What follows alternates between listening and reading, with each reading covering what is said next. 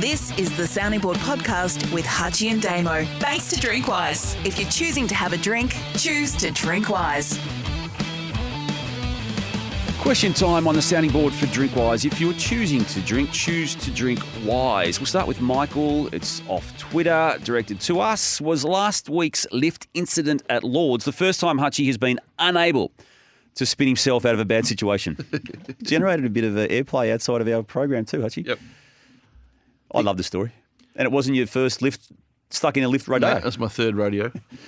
Just on spin for a sec. How would you have spun Dan Andrews differently? I know we talked about on the main body, which you can drop and listen. Was there anything you thought he would have? Yeah, you could have. I think you could have apologised to the athletes who ultimately are the ones most affected by all of it. When you want to boil it down, we're talking about the Commonwealth Games. This is their chance to shine. There was a selling of a dream and a vision that Victoria was going to be their platform in 2026, and they have had that removed from them in a space they don't get a lot of time in, do they? These athletes? I think he did a pretty good job of the sell, but not at the normal Dan level. So I'd have been a bit firmer like you. Yep. John, do you want to have a go at it? Didn't we talk about it a fair bit in the main body? Okay, we'll move on. All right, go. Give us 30 seconds your best. I can't compromise the state and its economic future with this event any longer, so I'm here to announce that we're cancelling the Commonwealth Games.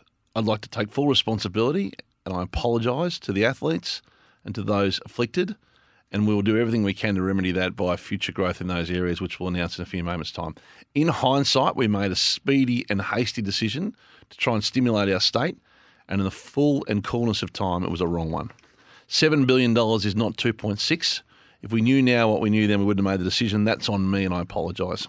There you go. Spin City is introducing itself into question time of the sounding board. One of these questions from John. Will we see more joint breaking their silence articles similar to the Forests breaking their silences on their rumoured split? Yeah, that was a very I didn't see that. Did they both put out a statement, did they? It was very well-constructed release. Yep. Okay. Ken Hickey email, with the resurgence of Arsenal in the Premier League now beating Man City to the record signing of Declan Rice. Who are the AFL's commercial sleeping giants ready to be awoken with the right acumen? I'll jump in as Hutchie absorbs that question. I've got a feeling, Hutchie, that Jeff Brown, now that he's had his shoes under the desk there for about 12 plus months now at Collingwood, is about to go nuts. I know they're already the biggest team anyway, but they've been curtailed for a long time about this equalisation policies and just you're one of only 18, not the main one. I can sense him about to stir. I think they're the sleeping giant too.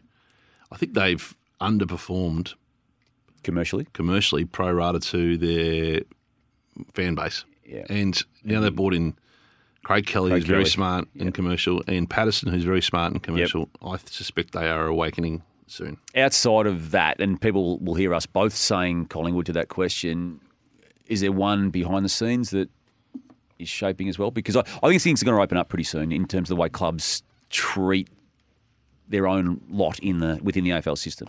I think it's going to be a bit more dog-eat-dog than it has been for some time. Yeah, I do. Yeah, because I think Collingwood's going to force them. And West Coast will attempt to blast its way out of its problems too, as it has historically. Do something. Yeah. Tim S. on email. How much information is available to commentators during an AFL game or given Hutchie's Ashes cameo during a cricket game? Are they provided with information throughout the call, or is a lot of the information about players' backgrounds, etc., simply their own preparation? Thanks. Enjoy the pod. It's a good question, Tim.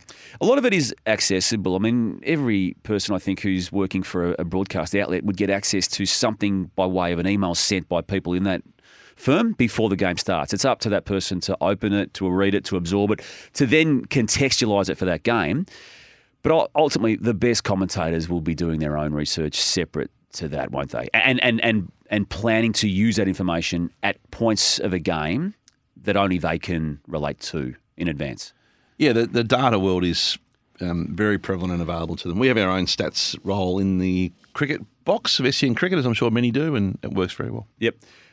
Ball Babble Pod. Did Netball Australia miss a trick not having the grand final on a Sunday night to maximise eyes? That a slot post the last game of AFL is one that they should have their eye on next season. I still tuned in but felt it could have helped the numbers. It's interesting. I'm new to the sport, clearly. Well, potentially new to the sport. The Saturday night grand final was a huge success, big crowd and well attended, and obviously funded by the Victorian government. But the Sunday night's not a bad idea. Is that as family friendly though, as from an attendance point of view? A Saturday night would be my only question. But yeah, like a 6 or 7 o'clock Sunday night, it's interesting. Yep. Lachlan Walsh, email, are safe injecting room stories flying under the radar as one of the top Verity-scoring buzzwords in Melbourne media at the moment? I feel there is an article on this daily on the Herald Sun, 3AW, and even The Age now. Lachlan, you have spotted something here. Yeah. There's outrage attached to that every single time, isn't there? And outrage probably more than anything else. 3 heavy words, aren't they? Clicks. For people. Yeah, Yep. they are. Yeah. We had a few questions about Bharat Sundaresan on our I just saw that one. commentary team. Yeah. Damien, he's an exceptional journalist. The cricketers love him.